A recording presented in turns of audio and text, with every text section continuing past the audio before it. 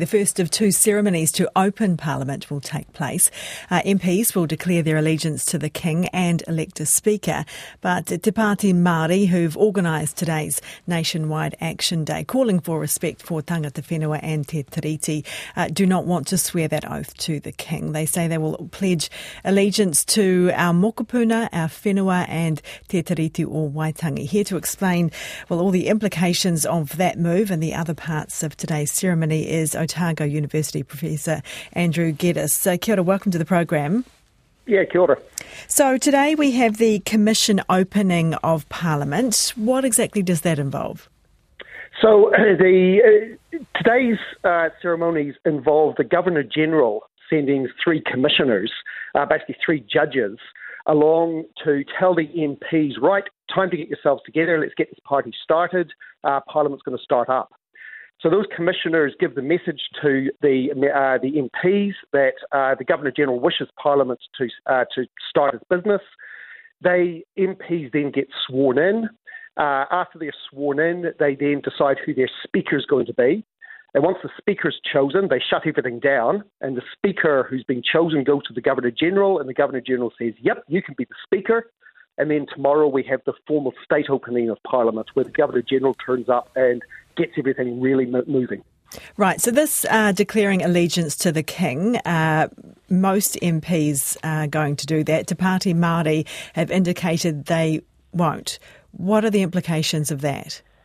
So by law, members of Parliament who've been elected at the election can only sit in the House and take part in the business of the House if they swear a specific oath. And the oath is set out in law. It's got like specific words. It's a bit like Harry Potter. You have to say the exact words to magically be allowed to sit in the House. And if those words are not spoken in exactly the right way, the MP cannot take part in the business of the House. They can't vote. They can't take part in debates, etc., etc. And so if Te Pāti Māori doesn't say the oath in exactly the way the law requires, they won't actually be able to be part of Parliament. Has that happened before?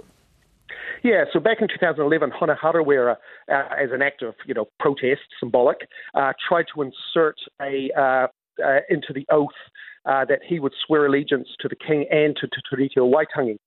But because the oath must be said in exactly the right way, you can't add extra words in. The Speaker at that time said, no, that oath's not good enough. You can't start your job as an MP. So what, would they be taken out of Parliament? How could this play out? Yeah, so if you don't take the oath in the way required, you must immediately leave the House. So those MPs will have to leave the chamber for that day. They can come back at a later time and take the oath again, but it means that if the Te Pāti Māori MPs do this, they won't be able to take any further part in today's proceedings. They won't be able to take part in voting for the Speaker, for instance. Okay, let's talk about the Speaker. It is expected that Jerry Brownlee is the preferred option for Speaker, but there is a vote. Tell us about that. So basically, nominations are called for the Speaker. If there's only one nomination, if it's only Jerry Brownlee, who it looks like the coalition partners have agreed will be Speaker, then he's elected unopposed. He just becomes the Speaker. If there's more than one name put forward, then there's a vote.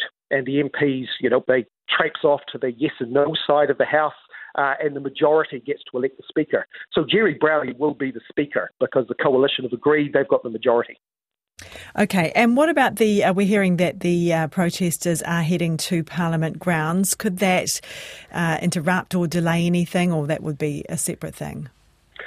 Oh, that'll be a separate thing. I mean, I think we've seen from the recent protest activities at Parliament that Parliament security and the police are not going to let protesters interfere with the business of the House. So I don't know whether the protesters intend to do that, but even if they do, they're not going to be allowed to.